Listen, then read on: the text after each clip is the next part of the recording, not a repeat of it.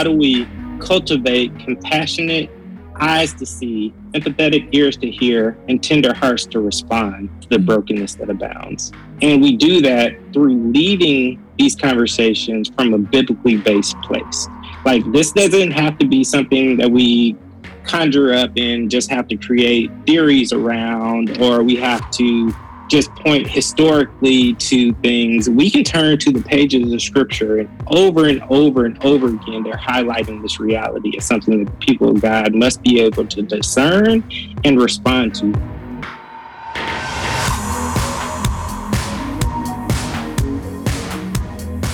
Welcome to Season 3 of the Shades of Hope podcast. These are frank conversations between two friends who are committed to the role of the church in the work of racial justice. These conversations will help you understand how Jesus' life and ministry were about justice for all people and will inspire you to actively engage in the work of reconciliation and justice wherever you find yourself.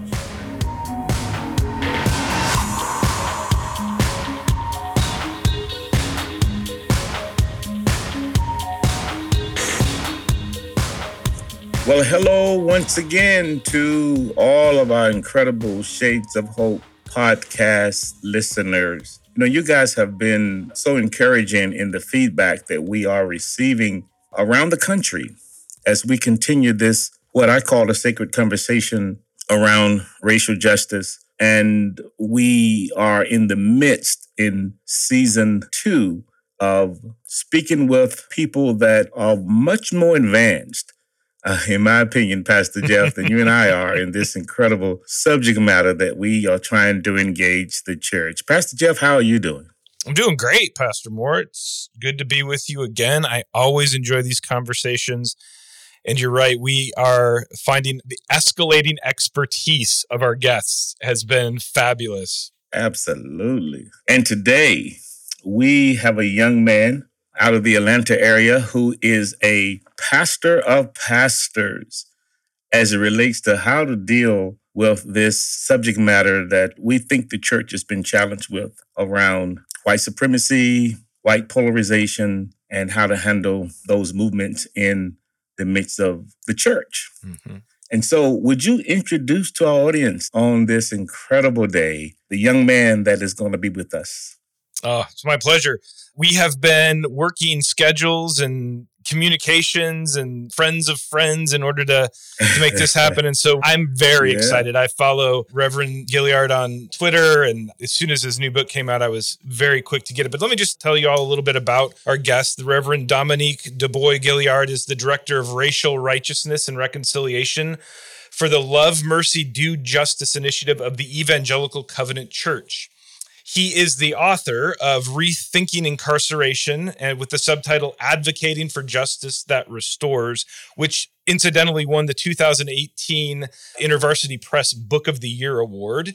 Reverend Gilliard also serves on the board of directors for our friends at the Christian Community Development Association and Evangelicals for Justice. And this new book that came, it's not as new as it was 2021, but has gotten rave reviews. And so we're just privileged to welcome him today to the Shades of Hope podcast to discuss the book. Dominique Dubois Gilliard, welcome to the show. Hey, excited to be on with you all. Yeah, why don't you just give us a little bit of a bio? Yeah. Where you're at, what you're doing specifically, the Racial Righteousness and Reconciliation Director. I love that title. Just give us a little bit about that work you're doing, maybe some family bio as well. Yeah, so I am originally from the metro Atlanta area, which I just relocated to because of pandemic shifts and decentralizing of offices. So many of us are kind of going through. I was in the Chicagoland region, in the city of Chicago, actually, before this for about 5 years, but cumulatively have spent about 11 years in Chicago and also spent 5.5 years out in Oakland, California, pastoring out on the West Coast. Okay. So, yeah, I jokingly tell people that God took the best virtues of the call upon my parents' life and combined it into a call upon my life. My mother is what would be equivalent in other denominational structures to the bishop of the southeastern region of the country for the Evangelical Covenant Church. Wow. My father has a deep heart and passion for racial justice and history, and is an author in his own right. And so kind of merged the two callings on those things. And now my job, the easiest way to describe it is that I am a pastor, two pastors for our roughly 850 congregations throughout North America, helping them make connections between discipleship, scripture, and our call to be ambassadors of reconciliation. Wow, that's amazing. Hey, I got a question. That middle name, Du Bois, was that intentional on the part of your parents? Because we know the great W. Mm-hmm. For sure. I am named after Dr. W.E.B. Du Bois. And all of my siblings, my parents named all of our middle names after significant Black people who have helped change the world. And so my little sister is named after the poet laureate Nikki Giovanni, and my older brother is named after Toussaint Louverture, who helped to lead the Haitian rebellion in the midst of slavery. So, wow, fantastic. So you've got the pastor hat that you wear, you've got the coach, mentor hat that you wear, you have the theologian hat that you wear. Is there an activist hat that gets worn at all? Are all of these things at work? For sure, activist hat, and then also professor hat. I also serve as adjunct professor at North Park Theological Seminary, and have taught at a couple other institutions as well. But yeah, I mean, at the end of the day, if this learning doesn't transfer into tangible action on the streets, in our communities, on the ground, it's all for naught. And so for sure, there's definitely an activist element to the call, and it comes out in Subversive Witness, but it was even more explicitly on display in the first book that was really about what is the church's role in actually helping end an oppressive system of mass incarceration. Yep. For those of us who aren't as familiar with Evangelical Covenant Church, could you just give us a little bit of history, maybe high level, and then maybe even some of the demographic makeup of the congregation? You said about 800 congregations across the country? 850, yeah. Okay. So yeah, the Evangelical Covenant Church is a Swedish origin denomination and ultimately migrated over here. Initially was offering services for Swedish immigrants. We called ourselves Mission Friends. We wanted to live on mission, intentionally in friendship relationships with those who were coming over and trying to navigate life in the new world, new land. And then we have evolved. Our president likes to say we've gone from being the denomination with multi-ethnic ministries to a multi-ethnic denomination. And so one of our distinctives really is the fact that we are the first European origin denomination to cross the 20 percentile marker for total ethnic participation in our denominational fellowship. And we're hedging at this point right on the 30 percentile marker. And so in that big piece of our story is how we really evolved from a monocultural to a truly multi-ethnic fellowship of believers. How long did that process take? And I mean, there had to be intention to that, right? Very intentional. How did that all, I mean, this is fascinating. Yeah. So, I mean, it's put me on the spot. Sorry. Yeah. And it doesn't have to be historically accurate. It's been over a century of work, and our flagship institution is North Park University and Theological Seminary. So that is our one and only higher educational producer. And then we actually have a high school, Minnehaha, in Minneapolis. But yes, this work, I'd say really there was a real shift that started to happen in the 60s when we had to ask questions like everybody else was around white flight and our participation. Were we going to flee to the suburbs? Were we going to remain rooted in our urban communities and evolve our ministerial offerings? There was varying degree of how we answered that denominationally, but I think the churches that decided to stay really started to root us into a different kind of conversation and help us to realize what it meant to faithfully love our neighbors and to understand the kind of principles that Jeremiah is trying to flesh out for us when he gives us his vision about seeking the peace and the prosperity where God has rooted us.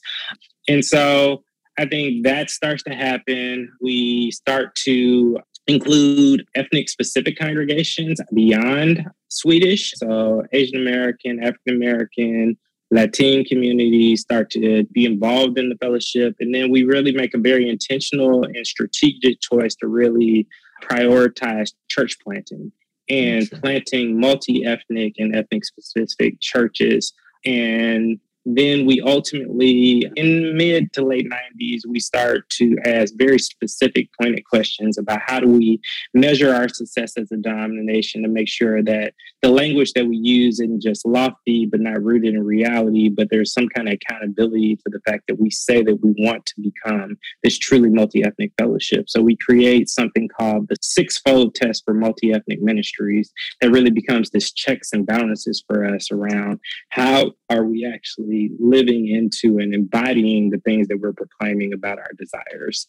And that's really been a kind of North Star for us as we have continued to sojourn on this path. And then also kind of reinforcing that and putting our money where our mouths are, creating roles like the ones that I occupy. And I'm not a solo person. We have a whole entire department that really helps us to understand the nuances and complexities of what it means to faithfully love our neighbors domestically and to get into some of this tricky terrain, racial righteousness. Gosh, I feel like we just got bonus material that we were not expecting. But now I need to do a deep dive into the Evangelical Covenant Church, because you said, like everyone was doing in the 60s, some people were not doing it in the 60s. Some people were burying their head in the sand and pretending like there wasn't a problem, but that you have not only paid attention to it, but then put actionable accountability behind the vision that you have. I mean, I just think that's a powerful statement of what can happen if we do take seriously what it means for us to reckon with race. So thank you for sharing that. I'm sorry to put you on the spot, but I felt like, man, that's really good bonus material for those of us who aren't familiar with the denomination. But you wrote a book, and that's what we really want to talk about. And the book's fantastic. I read it quickly, and it was very accessible. But the title itself kind of tips your hand right at the beginning. So I just want you to talk a little bit about that. It's called Subversive Witness, and the subtitle is Scripture's Call to Leverage Privilege. And so I'm just interested in what you were getting at, just not only with the title, but then obviously as the big idea of the book. What were you trying to accomplish with this? Yeah, so I think there's a lot of conversations out there around privilege, but there are very few that are really, truly biblically based conversations. And that's one of the reasons why I think a lot of the church has been skeptical about language around privilege. And the other reason is I think a lot of people assume that conversations about privilege have to be rooted in condemnation.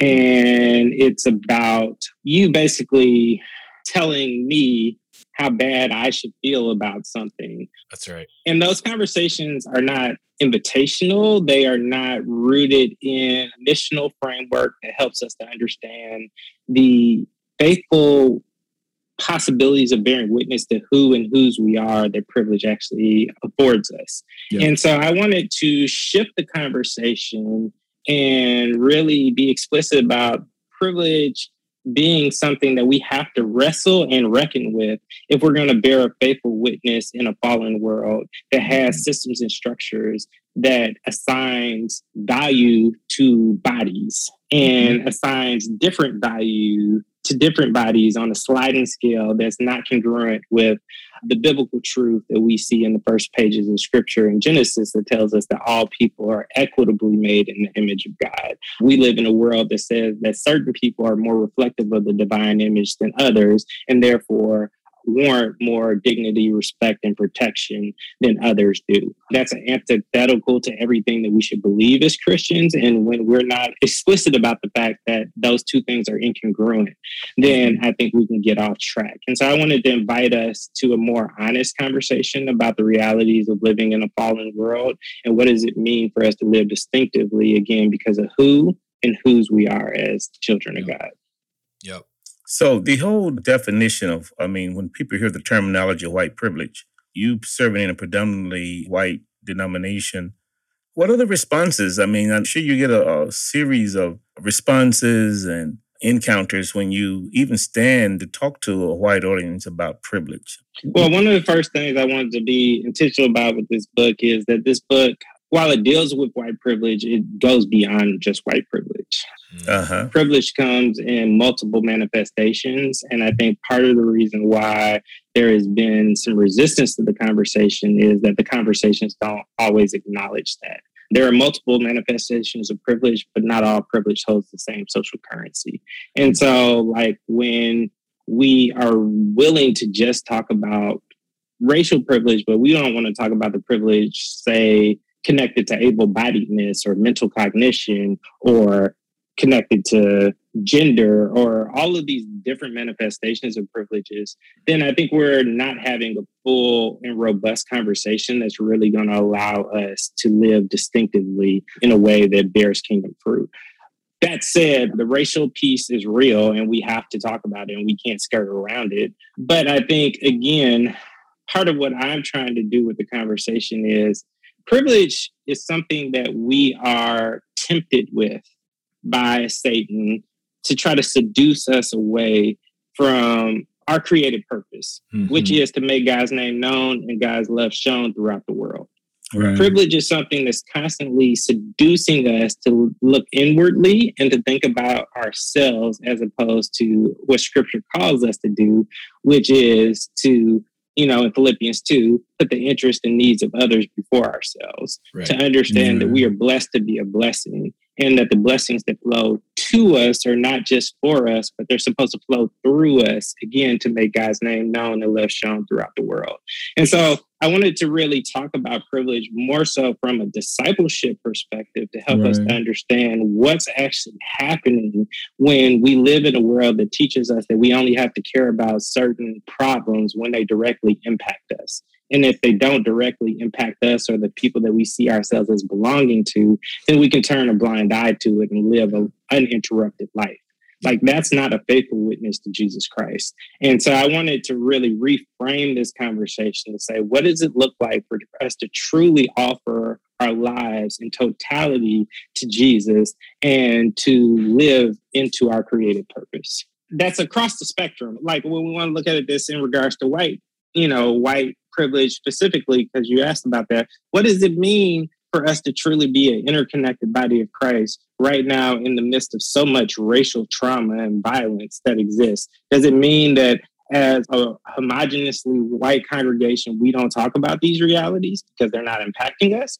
Or do we realize that the gospel calls us to, the language we like to use in our denomination is to practice solidarity, to really live into the biblical call that says that when one part of the body hurts, we're all supposed to hurt. We're all supposed to be impacted by that. And so what is our role in a homogeneously white context when we see something like the Buffalo shootings or the different school shootings that are happening that are in the various mass shootings that are racially motivated? Like, we do have a role to play. And so what's the work before us, the discipleship work before us? But how do you parse that when people say that's been political? Help us with that. I mean, so there is nothing political. So let me reframe this. So for those who are ready to hear this, the language I would use would be that the gospel is political, but it is not partisan. Come on. So to live distinctively for the kingdom in a world that has other interests and priorities is a political act. Yes. But it is not an act that's rooted in partisan politics. Right. And so I think is the it church biblical? should be very, very weary of partisan politics. But to understand what is required of us, to use the language of Micah 6:8, these are biblical commissions to live into Isaiah 58, to be a repairer of the breach. All right. The breaches that are named are political realities that are impacting communities. Right. To be a repairer means to live in a certain orientation with certain convictions and commission from Scripture, and to live into that is a political act.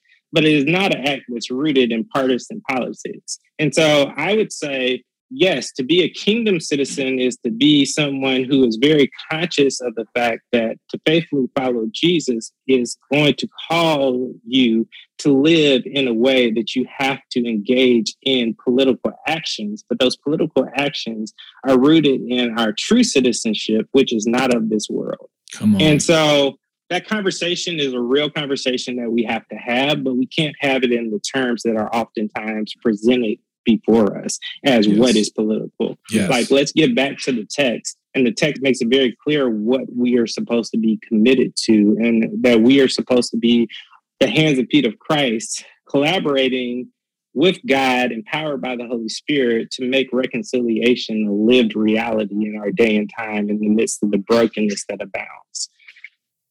Yes. Amen. Yes to that. I feel like this is the message for the church today, is that we are being so polarized and, in your language, made to live out of this partisan identity where you're either this or you're that within the system of the world, that it's hard to even start the conversation with people because they've been so shaped by an imagination that is of this world, not of the kingdom of God. Yeah, that is so true. I've heard Reverend Dominique say something else, that when it comes to the understanding this whole thing of white privilege, he says that there are 3 responses, and I wanted him to try to go down that road with me. And one was that some people just say, hey, that's political jargon and it's unbiblical, which we know that's not true. And then I've heard a reverend say that some that know that it is true, but that are afraid to deal with it because of the cost. I think I heard Reverend Dominique say because the cost to funds and the loss of membership. Those are real issues. And so how do you deal with organizations that you pastor, that are dealing with those 2 issues? Plus the third thing you said is those that I would put Jeff's church in, that say, yes, it's real. We want to learn more about it. And then you said that once they learn about it, they're like, what do we do with this? We get all this new information and now we're stuck. We don't know what to do with it. Yep. Deal with those 3. Yeah. The first one is denial. That privilege is not a real thing, and that it's not a biblically based conversation. So the reason why I wrote the book in the way that I did was to answer explicitly that rebuttal. This is a biblically based conversation, and Scripture affirms over and over and over again that privilege is a real thing that we have to reckon with as the people of God. And I like to use the language of how do we cultivate compassionate eyes to see, empathetic ears to hear, and tender hearts to respond to the brokenness that abounds. And we do that through leading these conversations from a biblically based place. Like, this doesn't have to be something that we conjure up and just have to create theories around, or we have to just point historically to things. We can turn to the pages of Scripture, and over and over again, they're highlighting this reality as something that the people of God must be able to discern and respond to. And so, Amen. The second thing is that there are pastors who are living in fear. Yeah. They are living in fear, and the most explicit way that I can say this is that we are called to pastor people into a faithful response to Scripture, not to acquiesce to their disobedience. But the reality is that because so many pastors feel like their job security is on the line, that if they raise these conversations that they know people in their congregation don't want to hear, that their congregation will just vote them out and they won't actually be able to live into their pastoral identity anymore. And I think that there is a way that we can really be held captive to fear, and that we don't truly surrender ourselves to the promptings and the power of the Holy Spirit. We have to believe that the Spirit who has called us to this work will be faithful to sustain us in this work and will create a space for us to be able to speak the truth that God is placing upon our hearts. But we have to speak that truth from a biblically based place. We have to be able to show people within the biblical text that these are not secular issues that are causing us to engage in mission drift, but these are biblical issues that the text is calling us to address over and over and over again. And then in the final one, which is people who are eager to press in, but they ultimately end up feeling a missional paralysis because of the weight of the truth being so stark and so heavy, them not really understanding what it means to really reckon with the murky history of this country. We have to understand the ways in which when we press into oppression, we're not just pressing in to finger point. We're pressing in to understand the ways in which the Spirit is inviting us to participate in being light in the darkness, and, to point to how God has always been a waymaker. And God is eager for the children of God to awaken to their responsibility to be collaborators in the inbreaking kingdom. And so for me, the conversation about privilege really is like, how do we shift this conversation from one of condemnation to an invitation to participation?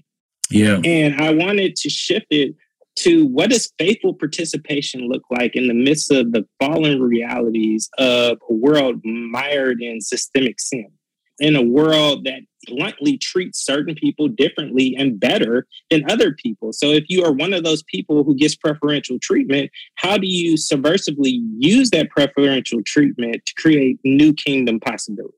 Yeah. How do you work to create what I like to call kingdom pressure points within systems and structures that need to topple? Systems and structures that have to have renewal if there is ever going to be good news for all people and not just some. That's the kind of discipleship that we have to do. Because if we don't, then people who earnestly are trying to follow Jesus will just feel overwhelmed and as if there is nothing for them to do if they feel called to a certain kind of work. But that work means being rooted in a system or a structure that needs reform. Like, we have to think more creatively and allow the Spirit to enliven our imaginations about what a faithful witness actually looks like. Because we're not just called to be faithful when we're in the congregation, but it's in all of our lives and all that we do. So how is our vocation being used to bear witness to the kingdom? Yeah, and so those are the kind of conversations that I'm trying to break open in this text. And you do such a great job at it as you work through each one of those categories. The way that you unpack the Paul and Silas narrative when they're in prison, I felt like, it's obvious that you could say, well, the gospel work was there to save souls, but they were actually there to, like you said, put kingdom pressure on an unjust system. They weren't just there to deal with the soul of the centurion or the souls of their inmates, but with the system that got them there in the first place. So I thought that was a brilliant way that you unpacked that. The other one that for me was just really powerful was Zacchaeus, and how you looked at the economic systems and how we put kingdom pressure on unjust economic systems. Could you just speak a little bit about how Zacchaeus made it in and why it was so important for you to highlight this particular story in the book? Yeah, so folks who read my first book know that I touched on Zacchaeus a little bit there. But what I did in the first book was more about the restoration of Zacchaeus to community and this belief that no person should be forever defined by the worst thing they've ever done. Mm-hmm. That there is no sin that makes us irredeemable in God's eyes. Yep. And that it ultimately, restoration of Zacchaeus individually was critical for the transformation of the community collectively. And so, like, there is this real thing we need to tend to in Zacchaeus' story in that way. But what I didn't do in Rethinking Incarceration that I do in Subversive is really to sit more with Zacchaeus' repentance. Yeah. And why his repentance needed to look the way that it does in Scripture for it to be a sincere, authentic, faithful response to the gospel of Jesus Christ. And so for us to fully understand who Zacchaeus is, like, one of the things that really troubled my soul as I continue to grow in my appreciation and knowledge of Scripture is the fact of how we frequently frame Zacchaeus and present him to our people as just this wee little man who, didn't have the capacity to climb up the tree and to encounter Jesus in the same way that everybody else did. He was like this disadvantaged outsider. Right. Well, the truth is that Zacchaeus was a predator, an economic predator, right, who was preying upon his own people, who benefiting from an explicit system of exploitation that made him filthy rich. Yep. And his people didn't create space for him to encounter Jesus because they didn't see him as their people anymore. They saw him as an offender, as an outsider who no longer belonged to them. And there is work that we have to do when an offense occurs. And what does it mean for us to understand that the forgiveness that we've received from Christ is intended to, inform our disposition towards those who offend us. So that's what we did in Rethinking. But in Subversive, I wanted to really trace the other line that's really critical in this passage with Zacchaeus is that, I think what's so profound about the Zacchaeus passage that we don't like to really talk about is that Jesus doesn't say the salvation has come into this house until after Zacchaeus has actually enacted reparations. There you go. We don't like to talk about that. We like to skirt around that. Right. But reparations, what had to be present for Zacchaeus' repentance to be authentic. Yeah. And that's because Zacchaeus knowingly was benefiting from an oppressive system where he knew that vulnerable people were being robbed and exploited for his own personal benefit and the benefit of the system that was in place. Yep. And so it wasn't enough for him to just say, hey, I'm sorry. Jesus, forgive me for my sins, and continue to live in plush luxury and all of the benefits of the exploitation that he had reaped. Something deeper was required of Zacchaeus. And I love it because in the story, Jesus doesn't tell him that. Right. Zacchaeus comes to that conviction on his own. Zacchaeus sits with the Spirit in the presence of our Lord and Savior, and he is convicted to the point that he knows that that's the only faithful way to actually repent of his sins. Yep. And Wow. I think that's so much more beautiful than if Jesus had said, what's required of you is this. And then he just like, kind of like the rich young ruler decides like, I can do that or I can't. But it was an authentic conviction that arose from just being in the presence of God. And that's what we're really looking for. Like, what does it mean for us to live into John the Baptist's call to produce fruit in keeping with repentance? In that way, repentance isn't this checklist thing that we do. It becomes a lifestyle. It becomes a way of constantly turning away from sin and turning back to our Lord and Savior and our created purpose, which is, again, to make God's name known and love shown throughout the world. And Zacchaeus does that in very tangible ways that should be instructive for us as the people of God today, in the midst of a land littered with systemic sin and oppression and injustice. And what's interesting about that story, too, is that he didn't blame the system. That's what I typically do. I'm like, well, I can't do anything about it. This is the way it's set up. Somebody's going to make money doing it. Why not? You know what I mean? It was like, I feel like for persons like me, we tend to acquiesce to, well, it's just the way it is. What he did, and this is why I think it's such a brilliant story, the way you unpack it, is the first thing he did was address reparations to the system, right? Yep. I'm giving away half of the money I have to the poor. So I recognize I've benefited from a system. And then he says, individually, if I have cheated an individual, they're going to get this. Yeah. And so I just feel like the way you unpack that. And all the work he had to do to figure out who those individuals were. Because the most beautiful thing about the story for me is that Zacchaeus says, yes, there is this ledger of people that I have personally exploited. I have been complicit in even driving exploitation in my actions with these people. But I also understand that my exploitation didn't just impact those people, but impacted entire families, communities, households. And there's this broader system, this broader web of kind of the underworld that is now forced into these generational cycles of poverty that I am complicit with. And I am going to go and find those individuals and actually, as an act of repentance, as an act of keeping with repentance to produce kingdom fruit, I'm going to also enact repair in those relationships too. Yeah. Wow. Man, I'm sitting here listening. It's so much. I don't know what to do with all this information that is just, I mean, I hear you saying that Zacchaeus is really benefiting from the privilege that he could have easily said, well, I didn't create this, so why do I have to fix it? Yeah, because Zacchaeus is not just a tax collector, he's a chief tax collector. It's a chief. There you go. Yeah. So, yes. But I wanted to say, Reverend Dominique, your exegetical and hermeneutical lens, when you look at scripture, is very heightened. You peel back and look at scripture a lot different than a lot of white pastors have been taught in seminary, which I think it's intriguing, and I think it's so critical that we do keep that biblical foundation. But how do you help white pastors see this kind of exegetical approach to scriptures when oftentimes they would have just dealt with the fact that Zacchaeus got saved? Right. How do you deal with that?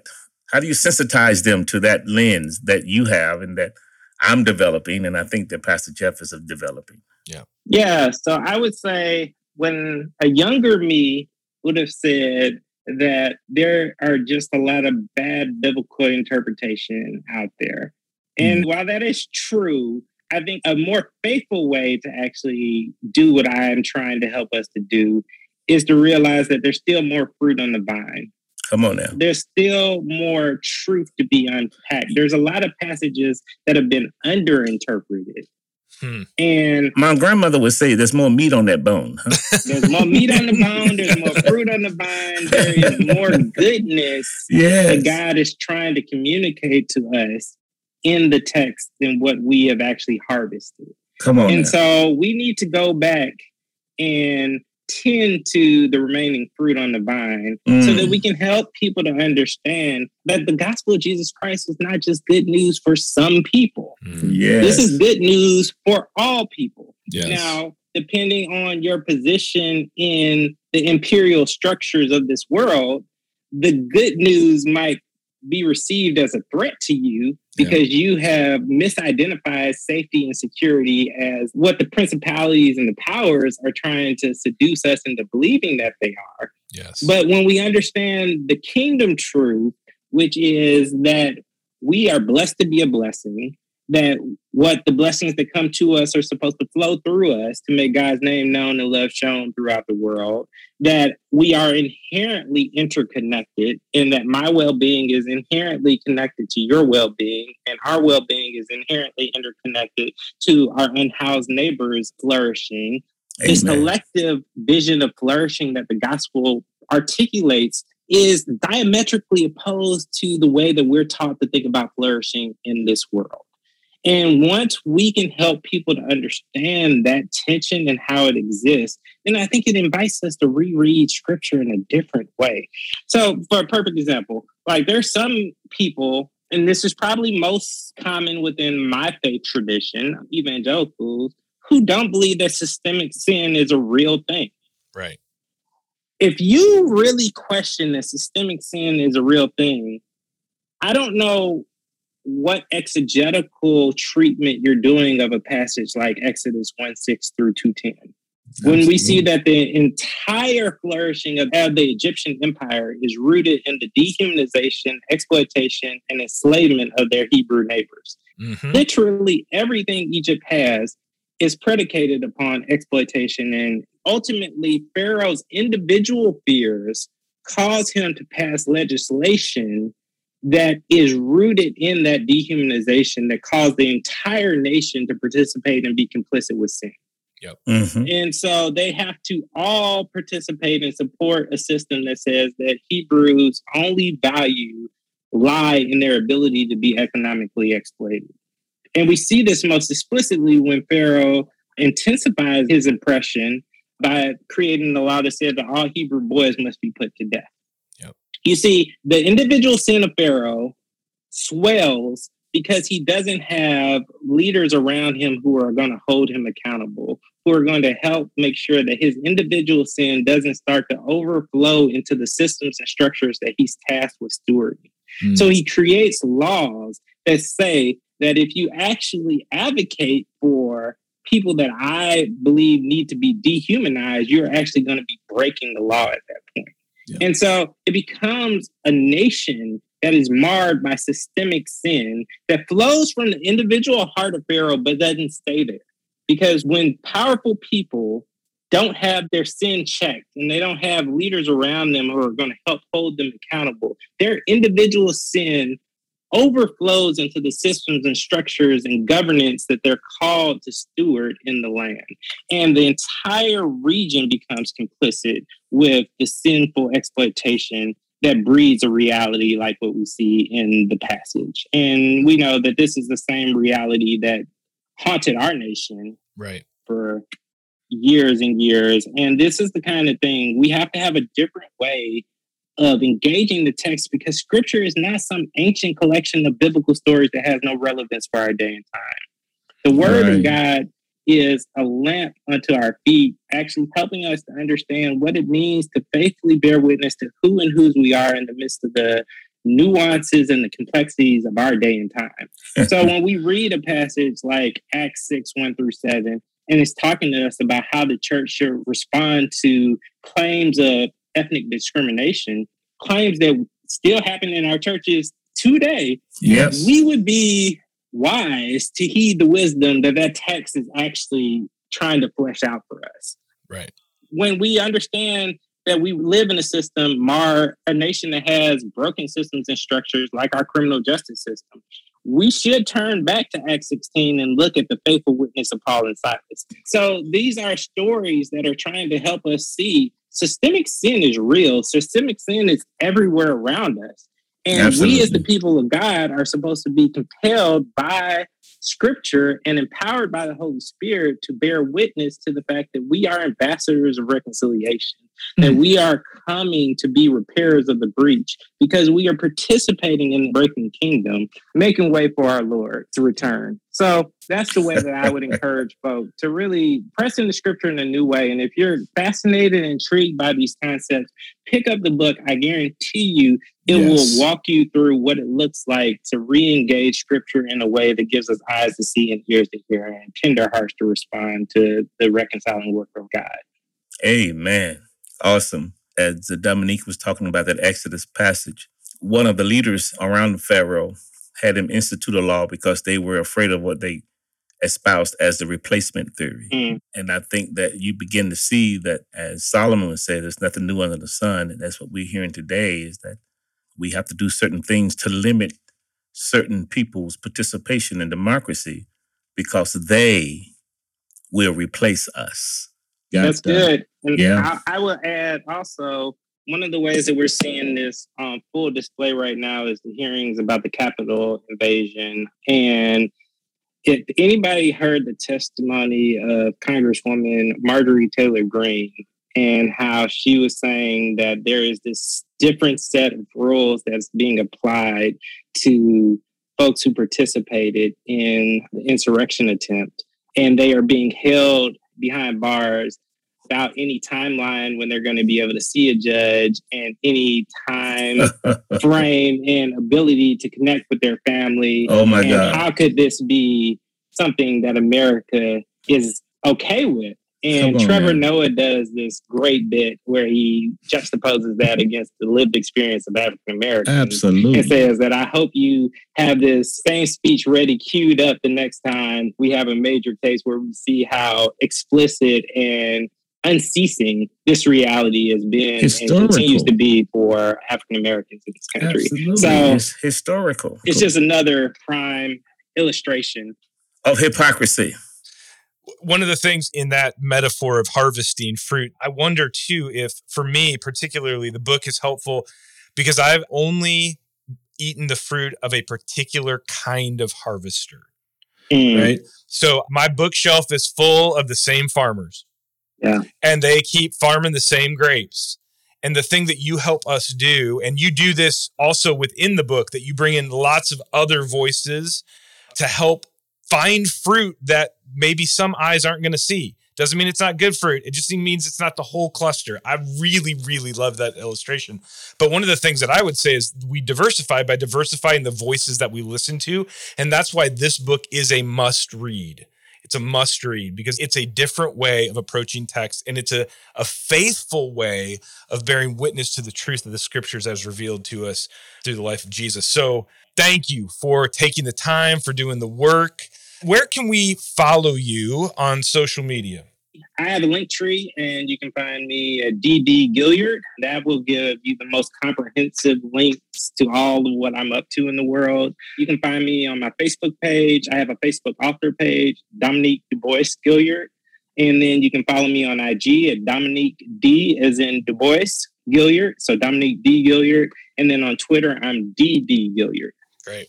And you're active. You're very active on Twitter. I appreciate the way that you thoughtfully engage there. That's my only place where I follow you, but I really appreciate the way that you engage and continue to point to the truth, and you do it in a compassionate and humble way. Dominique, it has just been so good to have you on the show today. I feel like we could talk another hour, but we thank you for the time that you were able to give us, and we look forward to all of our listeners picking up Subversive Witness, Scripture's Call to Leverage Privilege, as well as your former book titled Rethinking Incarceration. And one thing I also send you show notes for, both books have accompanying video curriculum for small groups to go through in community. I want this work to be communal work because this isn't work that we can do on our own. Yep. Absolutely. Wow.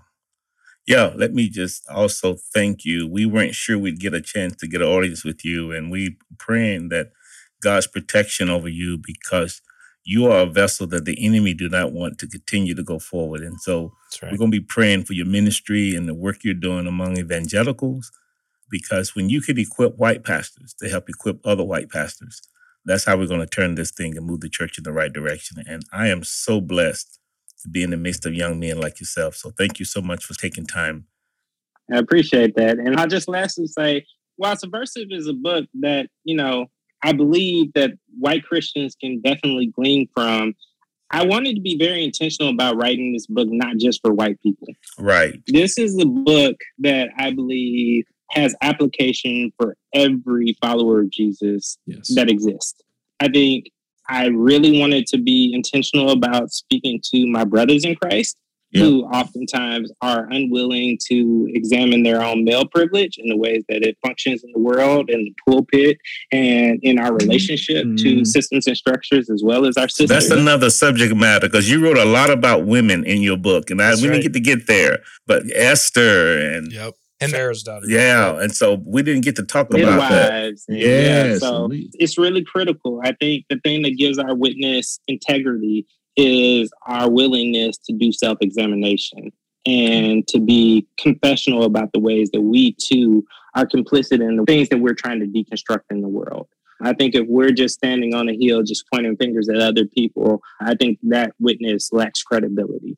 So I want us all to be humble and sober enough to look at the ways in which the Spirit is trying to do some refining work in our lives around this conversation and not just point fingers at others. Hey, thank you, Sue, for inspiring a sermon in me around Moses.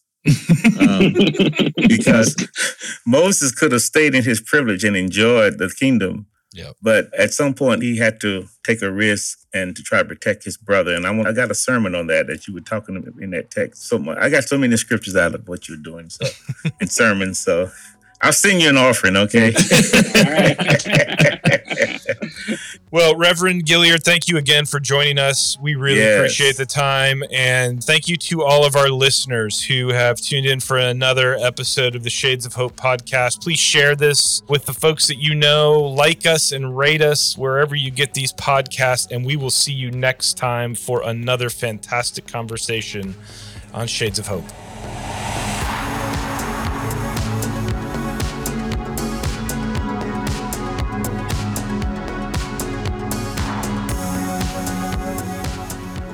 Thank you for joining us for another episode of Shades of Hope. We would like to hear from you. Send us your thoughts and questions at shadesofhopepodcast@gmail.com. That's shadesofhopepodcast@gmail.com. We would also appreciate it if you could leave us a review and rate us wherever you access this podcast. Thank you again, and may God bless you as you follow Jesus and strive to make this world a better place for all of God's children.